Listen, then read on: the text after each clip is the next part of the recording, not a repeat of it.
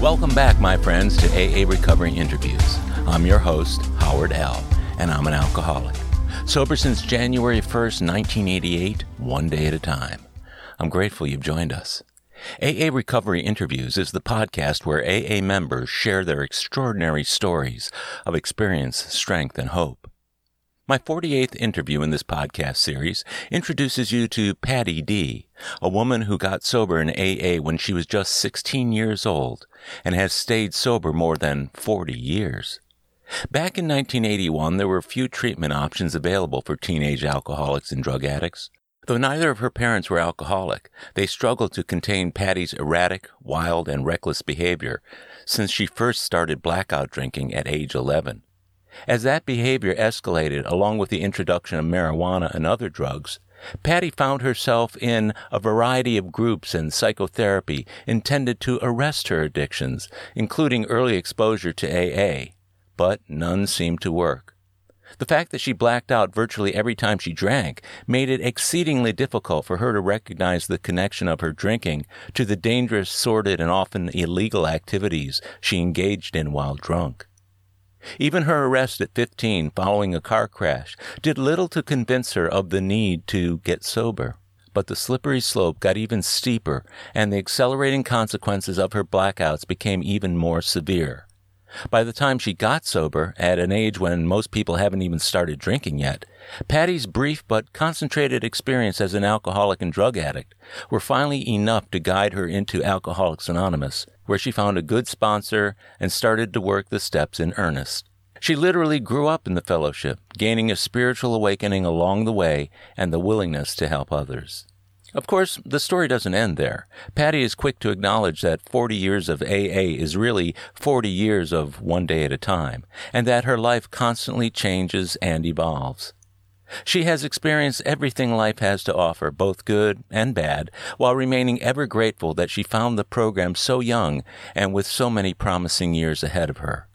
I both admire and respect Patty D., and believe you'll glean much from her story, whether you got sober when young or old, recently or many years ago. So, sit back for the next 60 minutes and enjoy this calming yet captivating interview with my friend and AA sister, Patty D.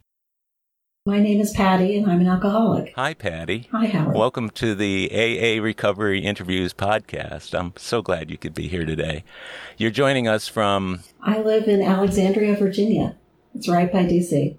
We met, I guess, probably a couple years ago, year and a half. We've been in a lot of the same Right. Zoom meetings together, and I've just enjoyed your sharing to no end. It's a great meeting. Feel like I've gotten to know you somewhat, but like 5 minutes at a time over the course of a year. Yeah. And so this is such a marvelous opportunity to get to know you better and find out a little bit more about your story. And how long have you been sober now? I have been sober 40 years. 40 years. Wow. And your sobriety date? It's June 1st of 1981. So what was going on in May of 1981 that made you say with a smile, I think I'll go to AA?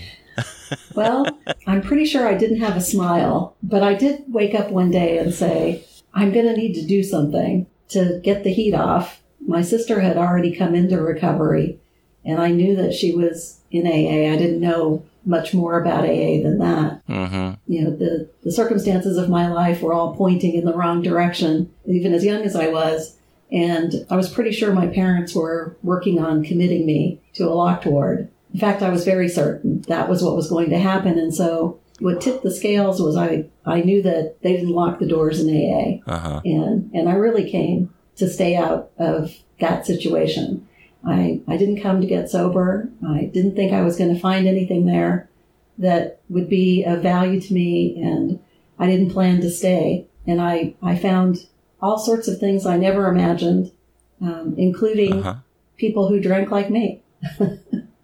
So my main motivation for coming to Alcoholics Anonymous was to get the heat off.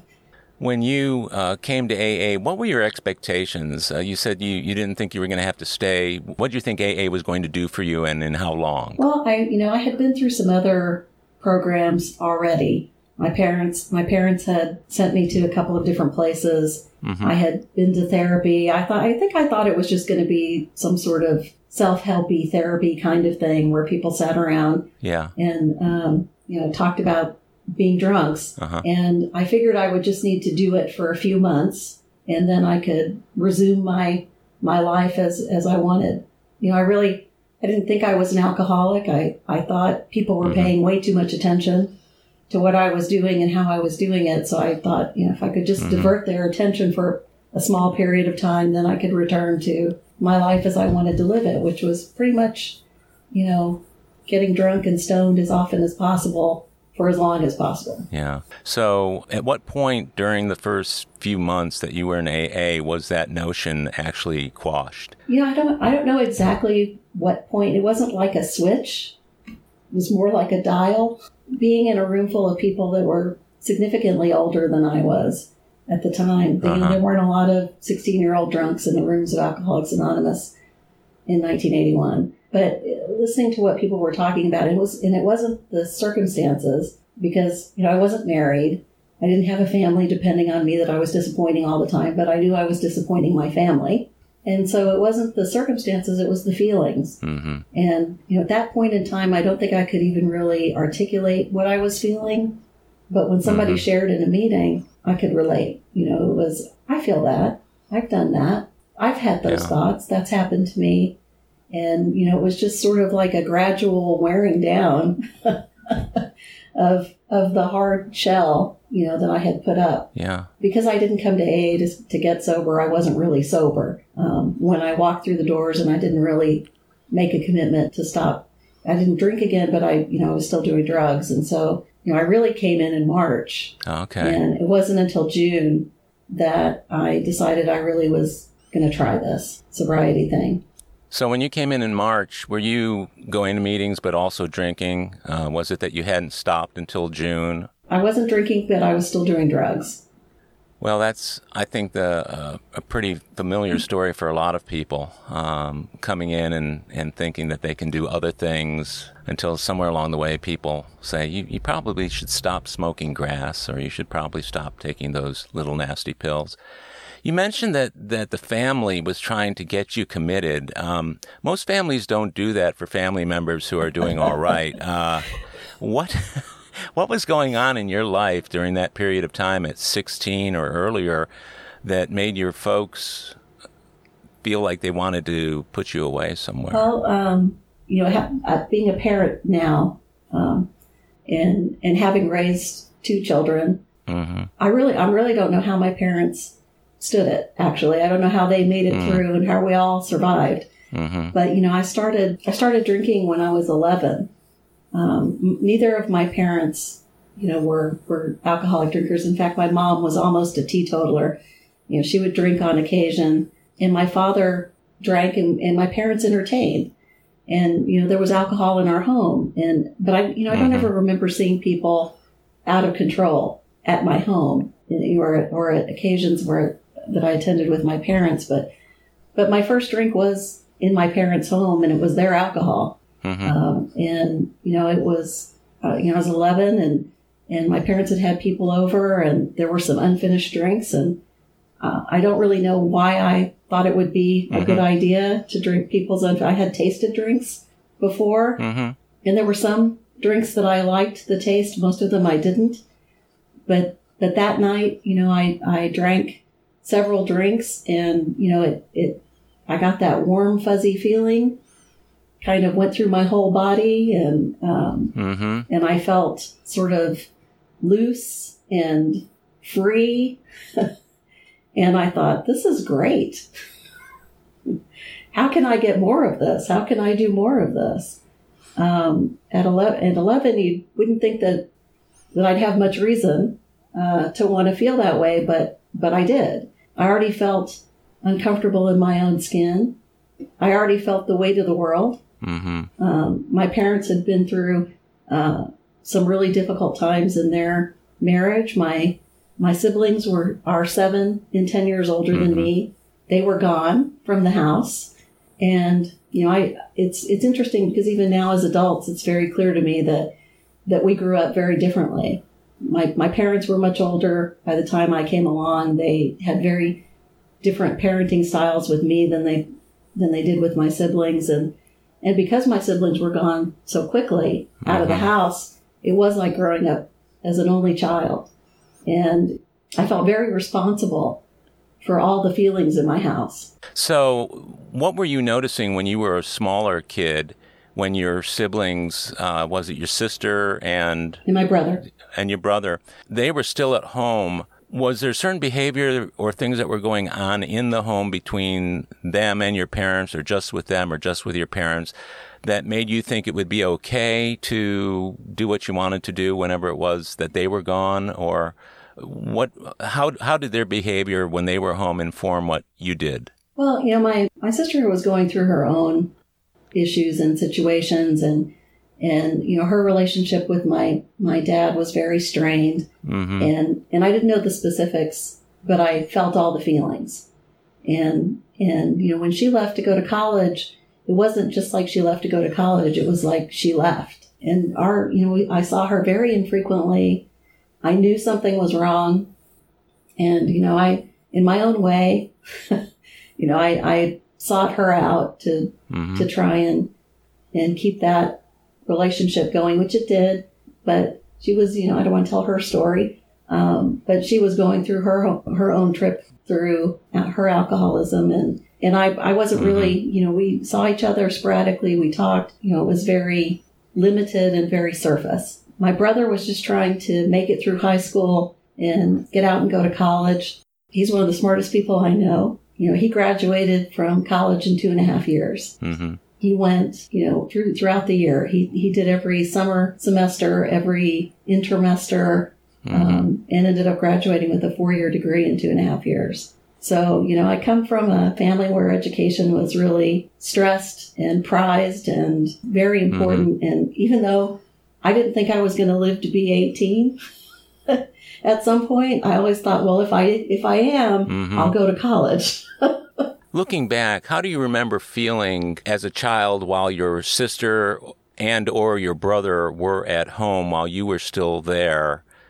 And how does that compare with the way you felt after they were both out of the house and you were the, quote, only child? Well, when they were there, it always felt like there was, when my parents were experiencing their own really difficulties, my mom kind of plunged into a depression. Mm-hmm. She really became almost non-functioning. And that was about the time that my sister had already been gone for a while, and my brother was getting ready to leave the house. And I felt like I was what tethered my mom to this plane. That's a heck of a thing for a child to see. Did you feel any responsibilities that kids shouldn't have to feel at that age? Well, whether they were real or not, I felt them. Took care of my mom. I made sure that I got up and got ready to go to school every day. I made sure she got out the door every day. To her credit, she knew that she was in a bad way, and she sought help. She got help. Mm-hmm. She was on a number of medications, and some of those was sort of trial and error until they found the right ones. And sometimes she was more out of it because of the medication. My dad was not able really to deal with it, and so he was gone all the time. He had a job where he traveled, some part of every month, and he managed to be gone even more. And so I really felt like I was the adult in the house. And then when my mom got help, and she did, she got good help eventually, and she recovered from that depression, and she really did some hard work to get herself back on even ground. And then, I was supposed to go back to being the kid, and I really wasn't able to do that. So, here I was in elementary school, getting ready to go to junior high. And I felt like this, super responsible adult, but I really was a child. And, I was looking for something to make me feel different. And I was looking for something to take away what I was experiencing as the pressure of the world, my world. And, I found it in alcohol. And you can't really drink that much when you can't really find a lot of opportunities to drink when you're 11 years old. I found the ones I could, But what I did find was marijuana first, which was very easy to come by. Mm-hmm. And then when I figured out that I could do both things, and then that I could also add pills to the mix, then I was really off and running. Your story is very similar to many other stories told by guests on the show. There are a number of interviews I've done with people who've had the exact same type of situation where they were forced into being the adult while they were still a child. And it's easy to see where seeking out relief from drugs and alcohol was the only alternative for an 11 or 12-year-old kid. And I've heard that from a number of guests. So when you started drinking at 11 and it immediately changed the way you felt, did you just go on from there to keep drinking, or was there a period of time between when you first tried it and when you became a regular drinker or pot smoker? There was a little bit of time in between, but I told you I come from a family of achievers, and if there's such a thing as an overachiever alcoholic, I sought out as many opportunities as I could. And I started looking for people. I don't even know if it was conscious. I just started looking for people who could provide me the opportunities that I sought. And, as I said, drugs were much more accessible to me at that age and at that time. And, I gravitated towards people that it's not hard to find people who are doing the things you're looking for if you're motivated. And I was very motivated. And, if there's such a thing as an instant alcoholic, that was me. I never drank socially. I never tried to control my drinking until the very end. And, I always drank to get drunk. I never drank to just, get tipsy.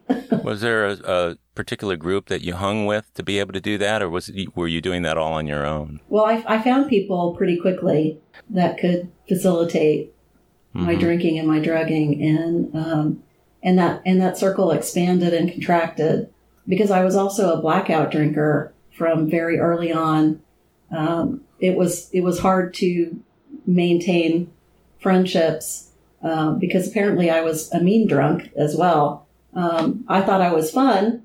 I was having fun. I thought, but I got pretty good at reading faces.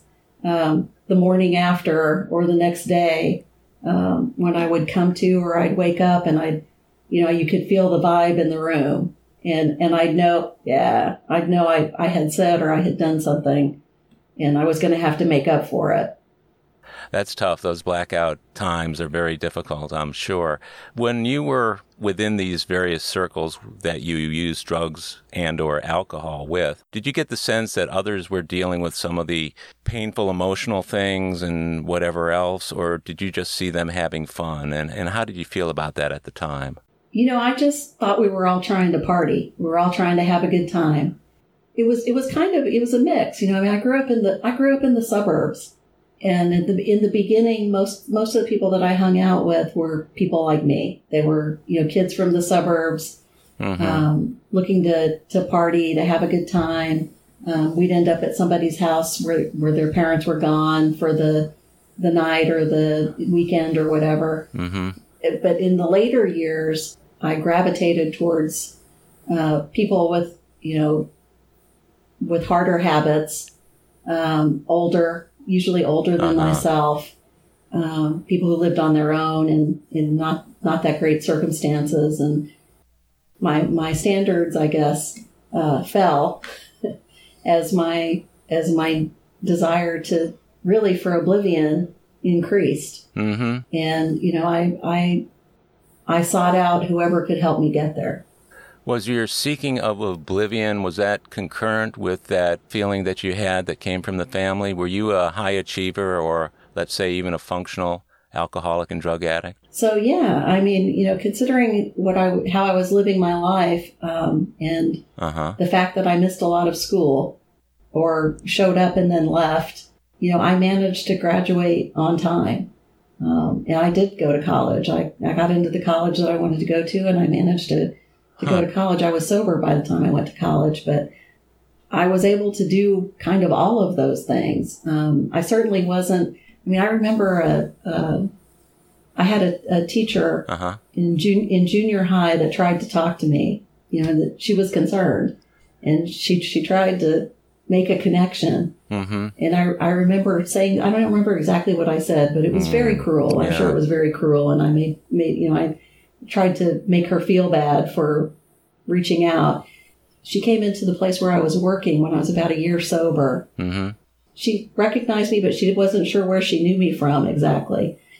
And, finally she made the connection. She said, are you Patty? And she, said my last name at the time, which was my maiden name. And I said, yes, I am. And I said, you're Mrs. So-and-so. And she said, yes. And she said, wow, you look like you're doing really well. And I said, well, as a matter of fact, I'm doing okay. And, my life is very different than when I knew you. Uh-huh. And, I said, I realized that you tried to reach out. She's like, you look like the same person, but you don't look like the same person. That was the first time that I realized, there was a very real possibility that I wasn't going to live long enough if, at the rate that I was going to have a conversation like that with a teacher. So you were sober a year, and your countenance made it evident to her that you had changed. Yeah. And that's really kind of cool to hear, that the way the person is viewed by the rest of the world after just 1 year of sobriety is so stark.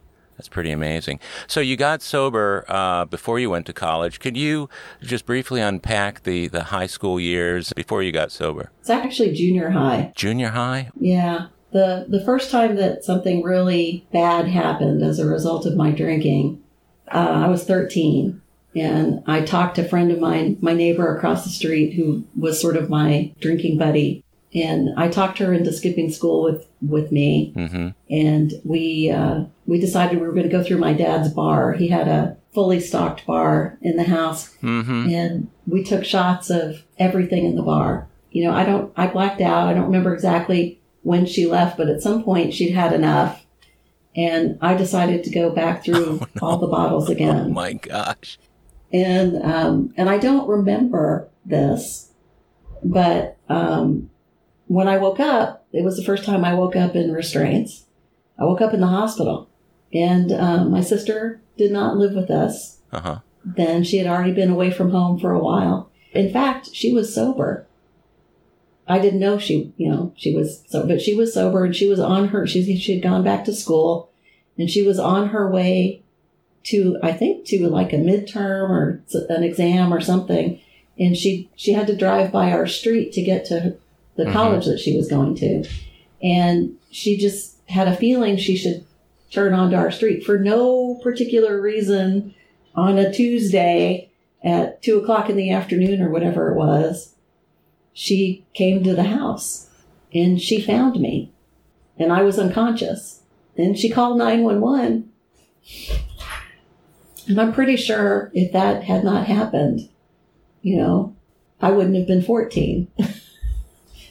And that was the first time that that anybody in the family knew that, I was doing anything like that. I'm sure they had noticed a change, but they probably wrote it off to teenage angst or something. But that was the first time that I had, some serious consequences from my actions related to drinking. Sounds like a real godlike intervention occurred that day. Yeah. With your sister visiting the house when she normally wouldn't have been, and you being in the situation you were in. Neither one of my parents would have been home until, 5:00 in the afternoon or later.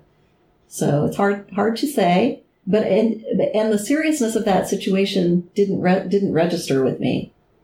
I just thought, well, that was, chalk that up to inexperience. I'll never do that again.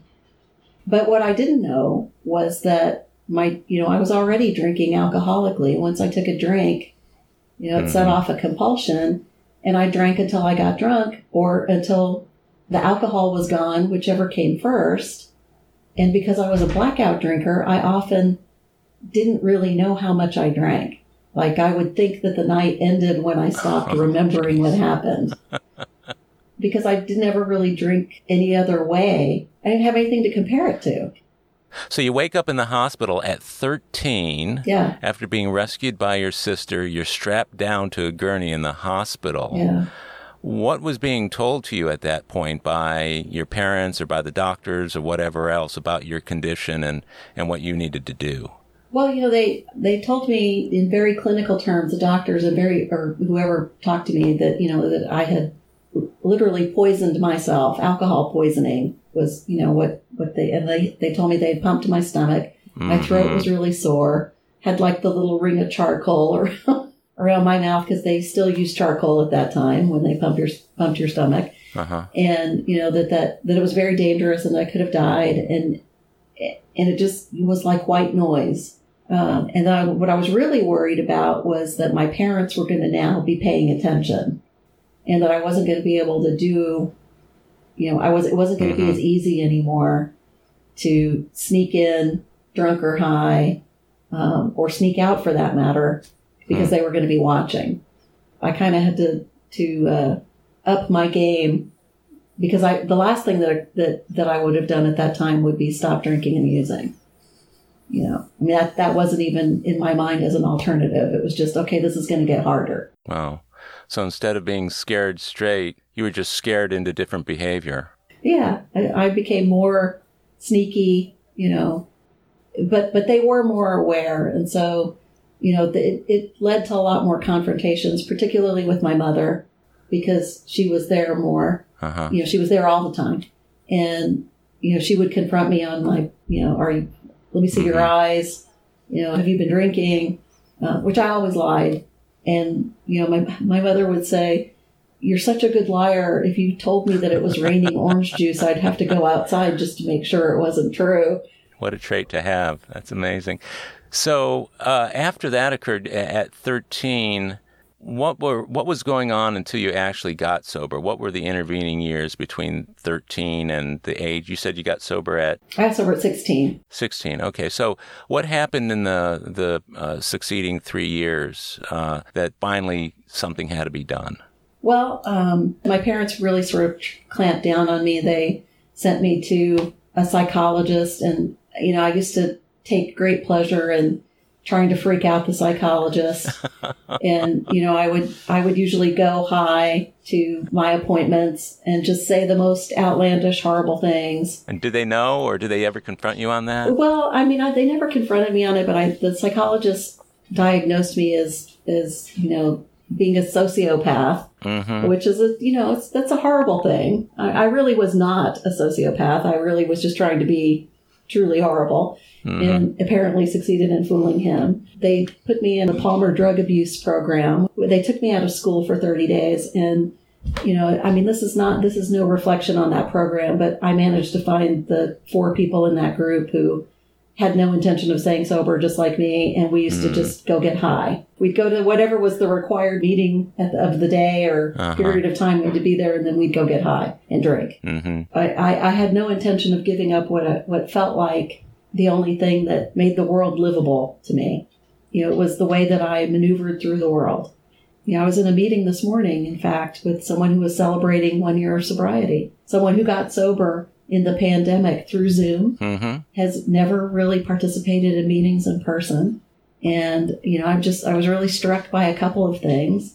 One, it's kind of amazing when any of us make it, right? Sure. But even more so when we've done it, he's done it this way, without the human contact. It's all been virtual, but reinvigorated me about the power of this program. I really worried when we went into lockdown and people couldn't go to meetings anymore. I thought, how are we going to connect with new people? How are we going to do this thing? There are people now, too, who are continuing to participate in the program on Zoom, though there are a number of live meetings that they could otherwise go to. I'm with you. I'm amazed by how well it's worked for them. I'm a little concerned about the necessary transition at some point these Zoom people will have to, Zoom babies, whatever we call them, will have to experience in actually going to a meeting and being eyeball to eyeball with other AA members. So you were in a program, and a couple of my other guests were also involved with that program you talked about. You were beating the system. That wasn't really doing for you what everybody expected it would. No, and after that, I mean, I'm making it seem like there weren't other incidents. There were. Sure.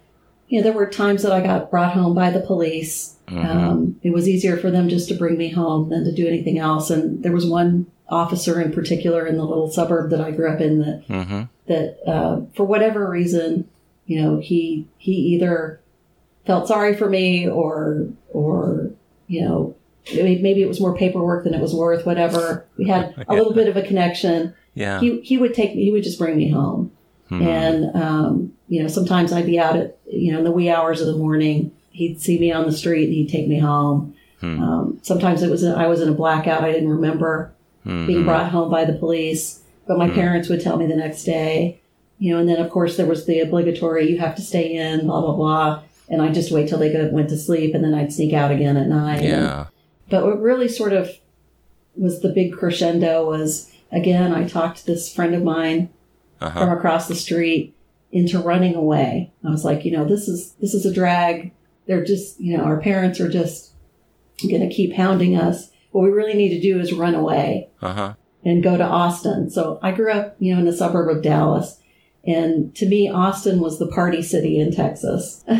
So we stole my mother's car. I got her car keys and we stole my mother's car and we drove to Austin. And neither one of us had ever driven more than around the block by that point. How old were you at that time? I was 15 at that time. So you weren't even legal to drive yet? No, neither one of us were.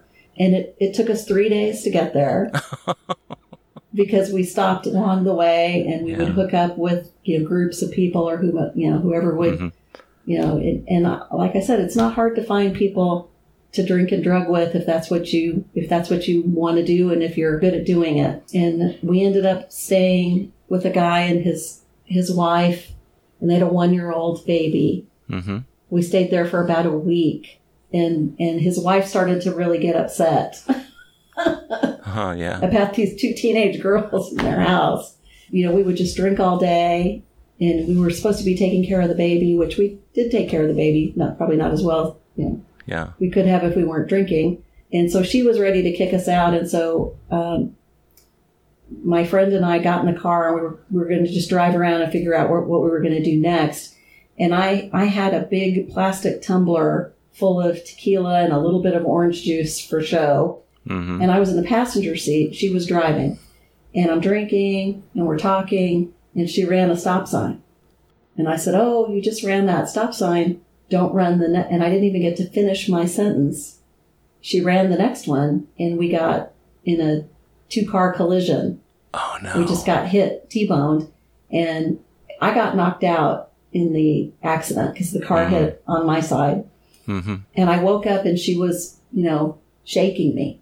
You got to run. You got to run. And I didn't realize that I had been injured in the accident. I dislocated my shoulder, and I was, I was trying to get out of the car, and my shoulder wasn't working right, and I was drunk, and I ran, but I fell, and it seemed like all the police were there in a minute. It all happened very in slow motion and in super speed at the same time. Mm-hmm. And she was able to run away, and I got taken to jail. And I didn't have any ID. I didn't have anything on me. So they didn't really know how old I was. They knew I was young. They didn't know how old I was. I was covered in booze. I was drunk. They put me in a cell. I'm not really sure how long I was there because I was kind of sobering up. Mm-hmm. And, I wouldn't tell them who I was. And then finally, the cop that arrested me said, if you don't tell me what your name is and how old you are, you're going to the adult drunk tank. And so I thought about that.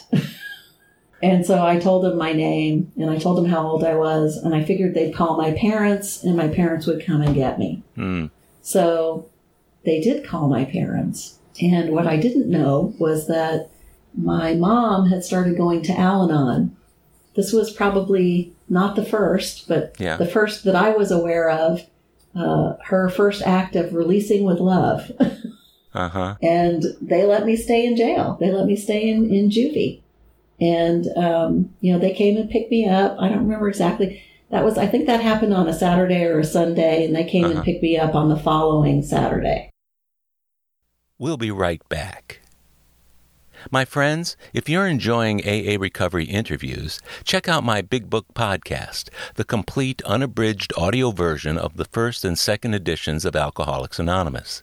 It's an engaging word-for-word, cover-to-cover reading of all 11 chapters and original stories, including rare stories not published in the third or fourth editions.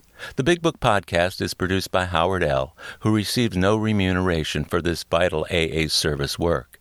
Listen to all 85 episodes by subscribing to the Big Book podcast on Apple Podcasts or wherever you get your podcasts. Or listen on BigBookPodcast.com. You'll know you've arrived when you see our logo, a first edition Big Book wearing headphones. And we're back. You were in jail, so to speak, for the better part of a week. Yeah. And how about your friend who was driving? She went back to the house where we were. I would not tell them where she was. So they thought you were driving? Yeah. Because you were already out of the car by the time they got there. Well, they knew that somebody else was. They weren't sure what happened. Okay. They knew that there were two people in the car. Yeah. So that was a big mess. And then I went home. My parents drove me back. Actually, her father came to Austin too, and I wouldn't tell them where she was. Mm-hmm. And I honestly didn't know how to get where the house was, but it was in a really bad part of town. In fact, the cops told my parents and her dad, and this is why he was understandably so upset. They said, this is not a part of town where you want runaways to be. Right. This is the life expectancy out here is not high. And so she did contact him, and she came home that following week. So, and then she and I, our friendship was a little strained after that. There was a lot, there were legal issues involved. Yeah. At that point, there was another car in the accident. There was a family in that other car. Mm-hmm. And the weird thing was, my parents had planned a trip to New Orleans the following month or something, and they still went, but they took me with them because they were afraid to leave me by myself. And I managed to lose my parents every day. And do what you want to do, I'm sure. And did what I wanted to do in New Orleans. My mom took me out on a riverboat. One of those steamboats with the big paddle wheel. And I got high with the crew. I mean, I just, very singleness of purpose. Yeah, where there's a will, there's a way, that's for sure. Exactly. So all of this happens, you're 15 years old. Mm-hmm. What was the defining moment or the turning point for you before you finally got sober and came into AA? Well, after we ran away and after all of that happened, this friend of mine said, there's something wrong with the way you drink. Mm-hmm. And, I said, well, what do you mean? And she said, something happens to you. Mm-hmm. It's like you after you've had a few drinks, you turn into another person, and there's just no controlling you. And I can't be responsible for you. And you need to find something else to do. And, she had this brainstorm.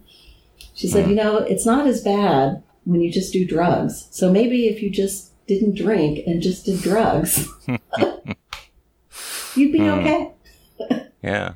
And so I thought that seemed like a solution to me. Sounds like one. And so I thought, well, that's what I'll do. I just won't drink. Mm-hmm. I could still get where I want to be without, and then I won't be, this out of control person. Yeah. And then I found that I couldn't not drink. Or I'd go somewhere and I would completely intend not to drink. And then I would inevitably drink something. And then I would think I'm only going to have two, because you never just have one. Yeah. And then I would actually think that I had only had 2 drinks. But at that point, I wasn't sure when I was going to black out. So like I said, I would think that I had stopped drinking at the point that I stopped remembering. 2 drinks forever at that point. Yes. So it was really, my circle was getting smaller. Because I was really taxing everyone's patience with my behavior, even the people that even the people I drank with, which were, a lot of drunks and junkies, I was becoming more trouble than I was worth to the people around me because they had to take care of me when I blacked out. And that's when my parents were sort of, circling the wagons, and there were discussions about what to do with me next. And I think the option on the table was a locked ward, because that's the kind of treatment that was available in 1981 right. for teenagers with drug and alcohol problems. You went to a locked ward. And so I went to my mom, I think, and I said, I planned it out, and I said, I know there's something wrong with the way that I drink, and I think I need help. Maybe I should go to AA. And she was in Al-Anon at that time, huh? She was in Al-Anon. Okay, so you already knew about AA. I knew that it existed. I knew my sister was in it. And I knew that she didn't drink anymore. And so I knew that I was putting myself in a situation where I wasn't going to be able to drink for a while. It was the for a while that made it tolerable to me. But I had moments, up to this point. At one point, because my parents took me everywhere at this point. They didn't leave town and leave me alone. They were just too freaked out about what might happen. So we had gone to visit some friends in San Antonio. And of course, I went out and got drunk at least one night when we were there. But I had gone out with the intention that I really liked these people. Yeah. I didn't want to show my crazy behavior so I went out really with the intention of not drinking. And I was just going to smoke pot, but there were other things at the party. Sure. I ended up drinking. I ended up blacking out, and I came back to the house in a blackout. I don't really know what happened, but the next morning there were all the, angry and concerned faces. My parents were angry. Their friends were concerned. Yeah. And I really kind of had a moment of clarity in that situation, and I thought, I can't control this. I really can't guarantee my behavior. Even when I have the best of intentions, even when everything is on the line, even when I want to do the right thing, because it's important, I can't do it. Yeah. And I remember thinking, I remember actually thinking, I'm going to get better at this. I'm only 15. I'm going to get better at this. Yeah. I just have to throw more into it. I immediately supplanted that realization with, I can do it. I can somehow manage this. Yeah. It was not very long after that I threw out the AA Lifeline card, and my mom started taking me to AA meetings. And that was in March of 81? Yeah, it was in March of 81. Right. So you went to meetings March, April, May. So you were still smoking pot during that time, but not drinking, or were you still drinking? I was still smoking pot during that time. I was not drinking. But then I met a nephew of somebody that was in the program. He was not a member of AA, and he was not sober. We'd been going out for a little while, and we went out to a concert, and he had mushrooms. And I was like, oh, well, that's cool if you do them. I'm not going to do them. Right. I'll smoke a little pot. I ended up smoking pot, doing the mushrooms. But I had several months of AA under my belt at that point. And for some reason, all of the stuff that I had been hearing in meetings about the insanity of the first drink, the compulsion, the inability to stop even in the face of all evidence to the contrary. It all sort of, and I went home without incident. My parents didn't even know. I went home and they had no idea. They had kind of that few months of my not drinking, they had kind of taken a breath and relaxed a little bit. So nobody knew. And so my normal MO would have been nobody knew I got away with it. But I knew. How did it feel sitting in those AA meetings after that experience, and after you knew but nobody else around you knew? Well, I really couldn't stay there and not say what was going on. It was, something had happened. Yeah. In those few months. I had gotten to see that there really was another way to live, and that even though I felt like I had nothing in common, and on the surface I had nothing in common with most of the people sitting around that table, what I did have in common with them was that I felt like they felt, and that I had turned to the same solutions that they had turned to. Mm-hmm. And it stopped working for me. Just much earlier than them. Yeah. And that they maybe knew how to live without drugs and alcohol, and I might be able to learn how to do that too. What a realization to come to. Do you remember the first meetings? What did it feel like? It was no longer a game. It was no longer a ruse. Mm-hmm. It was no longer the means to a different end. It was really, I really did want to get sober. Yeah. I really did want to, I wouldn't have articulated it this way at the time, but, I really did want to live an authentic life. So when you were going to those first meetings, were you putting everything out there on the table as far as trying to be as honest as you could be with the group, or did that take a while to kind of come out? I really gravitated towards the person who became my sponsor. Mm-hmm. She had about 5 years of sobriety at that time. And, she was very extroverted, very gregarious person. She talked about working the steps. She didn't have a lot materially, but she was a very joyful person. And we talk about, if you see somebody that has something that you want, is living the way that you want to live, you go talk to that person, you find out what they're doing. Mm-hmm. And that's what I did. And it's very funny because we reconnected. We had disconnected for a while. We reconnected not very long ago. And she said something to me about, you were always so willing. And I said, well, by the time I met you, I was. Oh, my goodness. She said, I just remember you being very willing and eager and honest. And I said, well, by the time I met you were in my life, that was true, but it wasn't true before.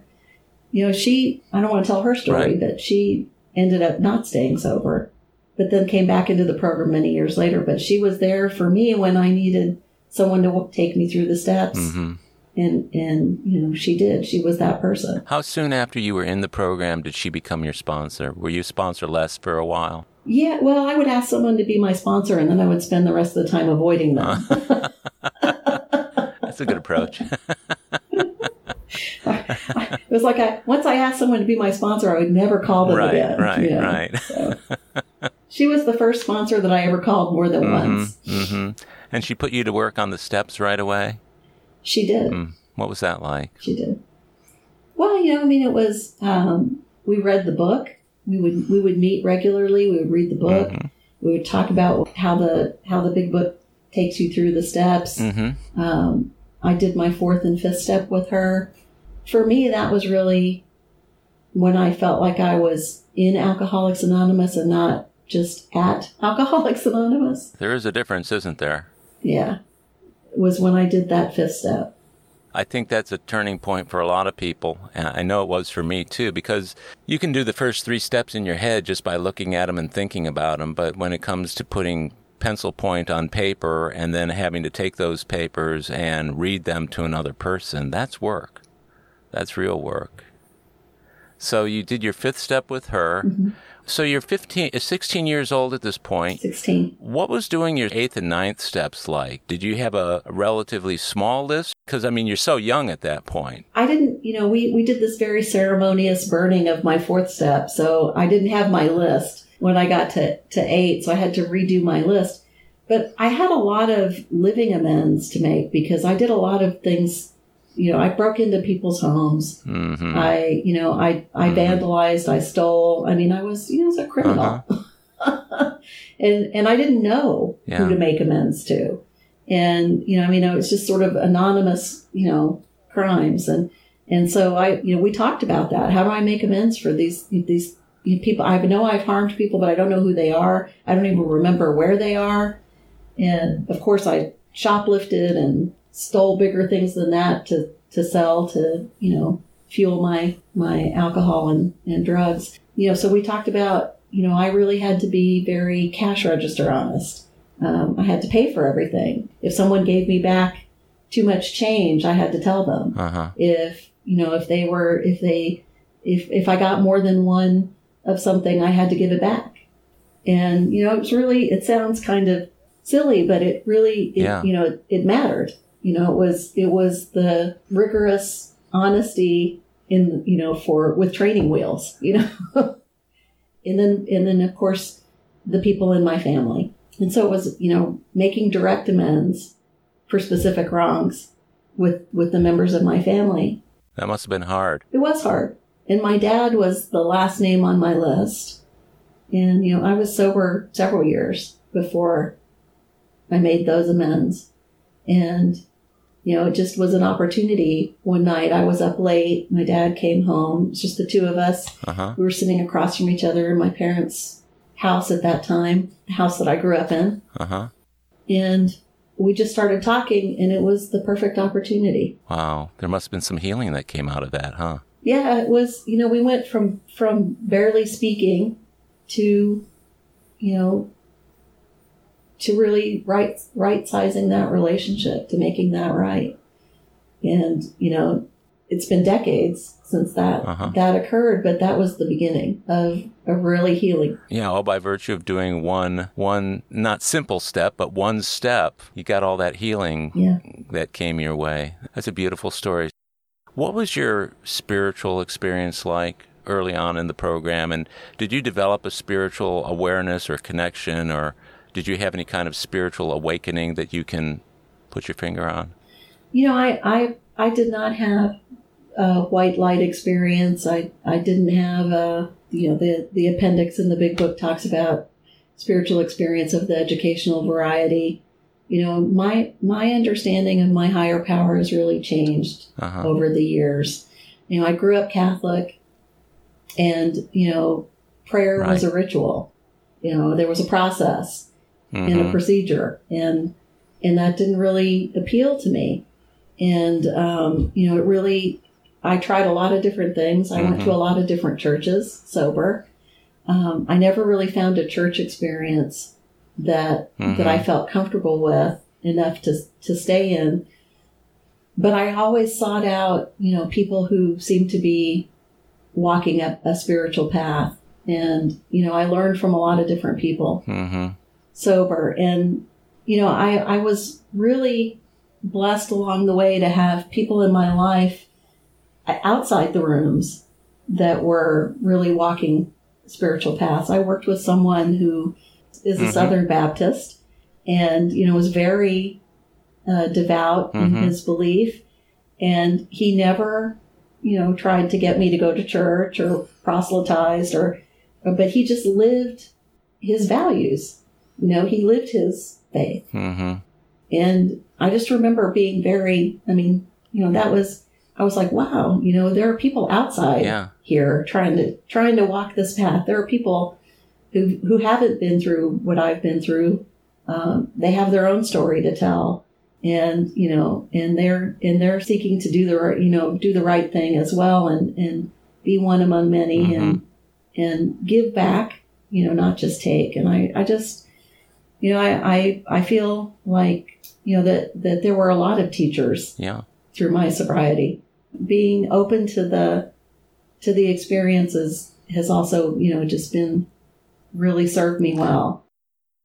I get that. It's absolutely what the 11th step is talking about, the improvement of our spiritual condition through prayer and meditation, education, observing other people. Obviously, there's a lot of that goes on. I didn't have a very good concept about God. And like you, I was very turned off by the rigors and the discipline of traditional religion. But sounds to me like you found a way to improve your spiritual connection. Is that a fair statement? I think so. I've lived most of my life, sober in Alcoholics Anonymous. There have been times when I walked away from the spiritual life. I've had the experience of taking back my life and my will and trying to run it sober. Yeah. And I will tell you that living with all of those character defects is incredibly painful when you're not trying to walk a spiritual path. And I refer to those years as the years that I was stark raving sober.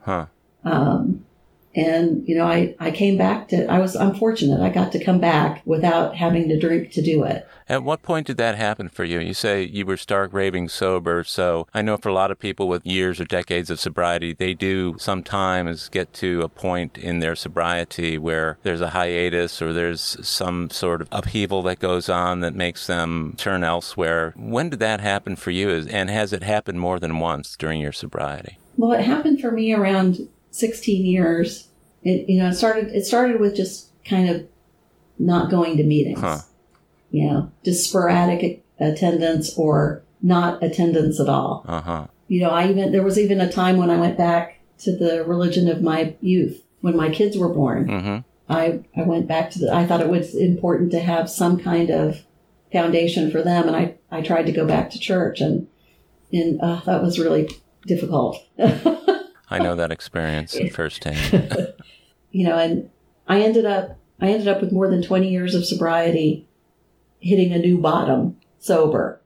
I got into a situation at work where I had to face some consequences of my own actions, mm-hmm. and had to face them sober. And I was literally in bed, like I had been in bed for like 2 days, I was like, in a little ball. Mm-hmm. And my husband came in. He had found my big book. Mm-hmm. I don't know where. I honestly do not know where it was. He found my big book. He had it open. Mm-hmm. to the third step prayer. And he said, Patty, we're going to read this prayer. You're going to take a shower and we're going to go to a meeting. And we read the third step. He read the third step prayer to me.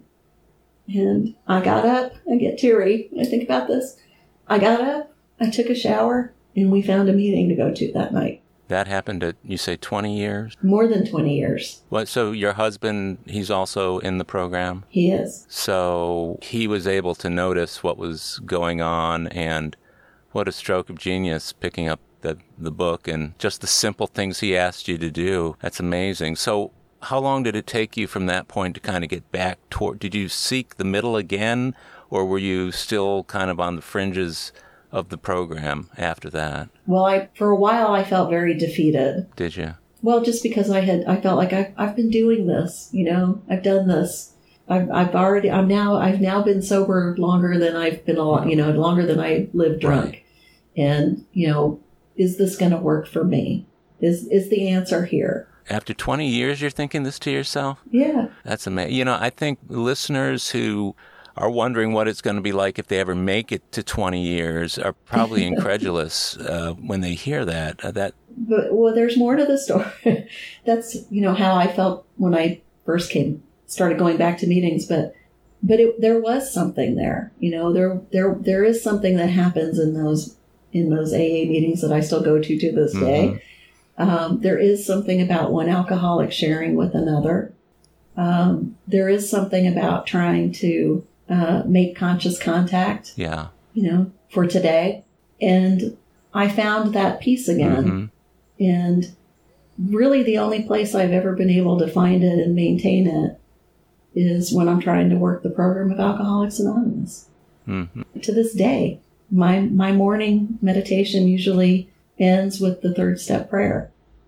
I have a few other things that I do, and ironically enough, my mornings are kind of a ritual that I go through. I have some prayers and a meditation that I try to do every morning. I try to do Upon Awakening, right out of the book. Mm-hmm. It's not brain surgery. It's pretty simple. Mm-hmm. And I usually end that period with the third step prayer. It must have been difficult for you during that period of time and then to come back and then build from that point forward till now you're able to wake up and have those thoughts and prayers upon your lips and upon your heart. That's it's a beautiful outcome to what was, I'm sure, a very dark time in your sobriety. Can you think of some other times that might have been pivotal within we're talking 40 years here, but it sounds like after that awakening, at 20 years, you became much more involved and centered. Can you think of some other times that either good or bad that are kind of defining moments for you as a sober alcoholic in AA? Well, my family has just been through one of those kind of pivotal moments. We lost my mom about 12 years ago. Uh-huh. And that was hard for all of us. She was the glue that held us all together. Mm-hmm. And, of course, my sister and I were sober through that. Mm-hmm. We were there. We were at her bedside. My brother was on a plane back from China. And I had to call and leave the message. Mm-hmm. Please call me right away. It's Mom. Things are not good. Which he got when the plane landed in Chicago, and he called me immediately.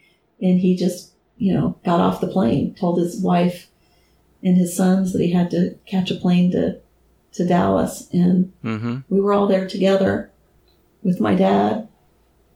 That was very difficult, but I felt like nothing was left unsaid. Uh-huh.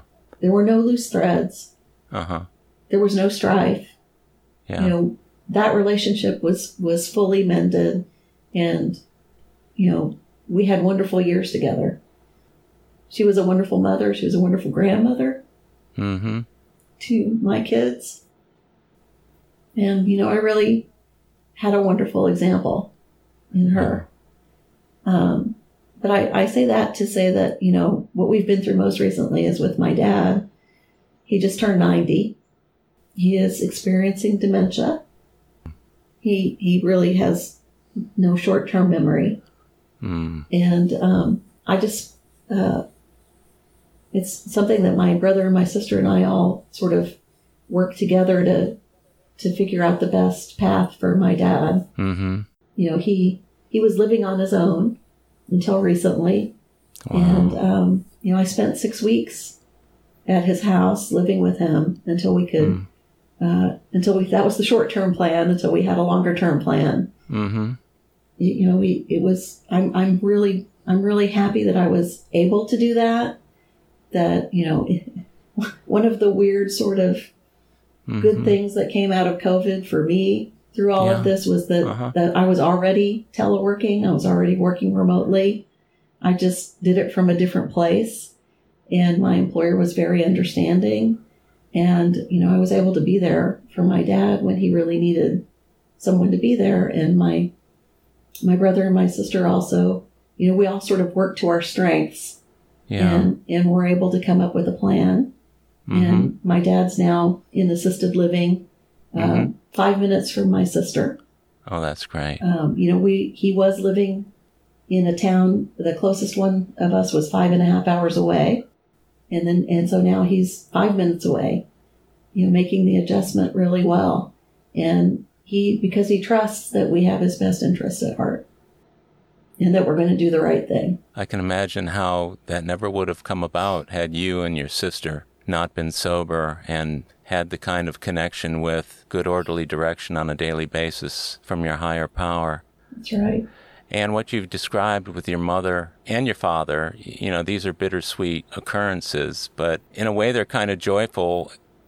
When I have to look back on my father's death and my mother's death, as difficult and extraordinarily horrible as their deaths were, I have to look back with a certain amount of joy that I had a program to go to help me during those periods of time. I remember going to meetings on the exact same day the folks died. Yeah. And we're there and able to be there. And the message that sends to people in the room about where to go when you need people was profound. Did you kind of find the same thing as you were engaged in AA during those times? Having that network of people was so important.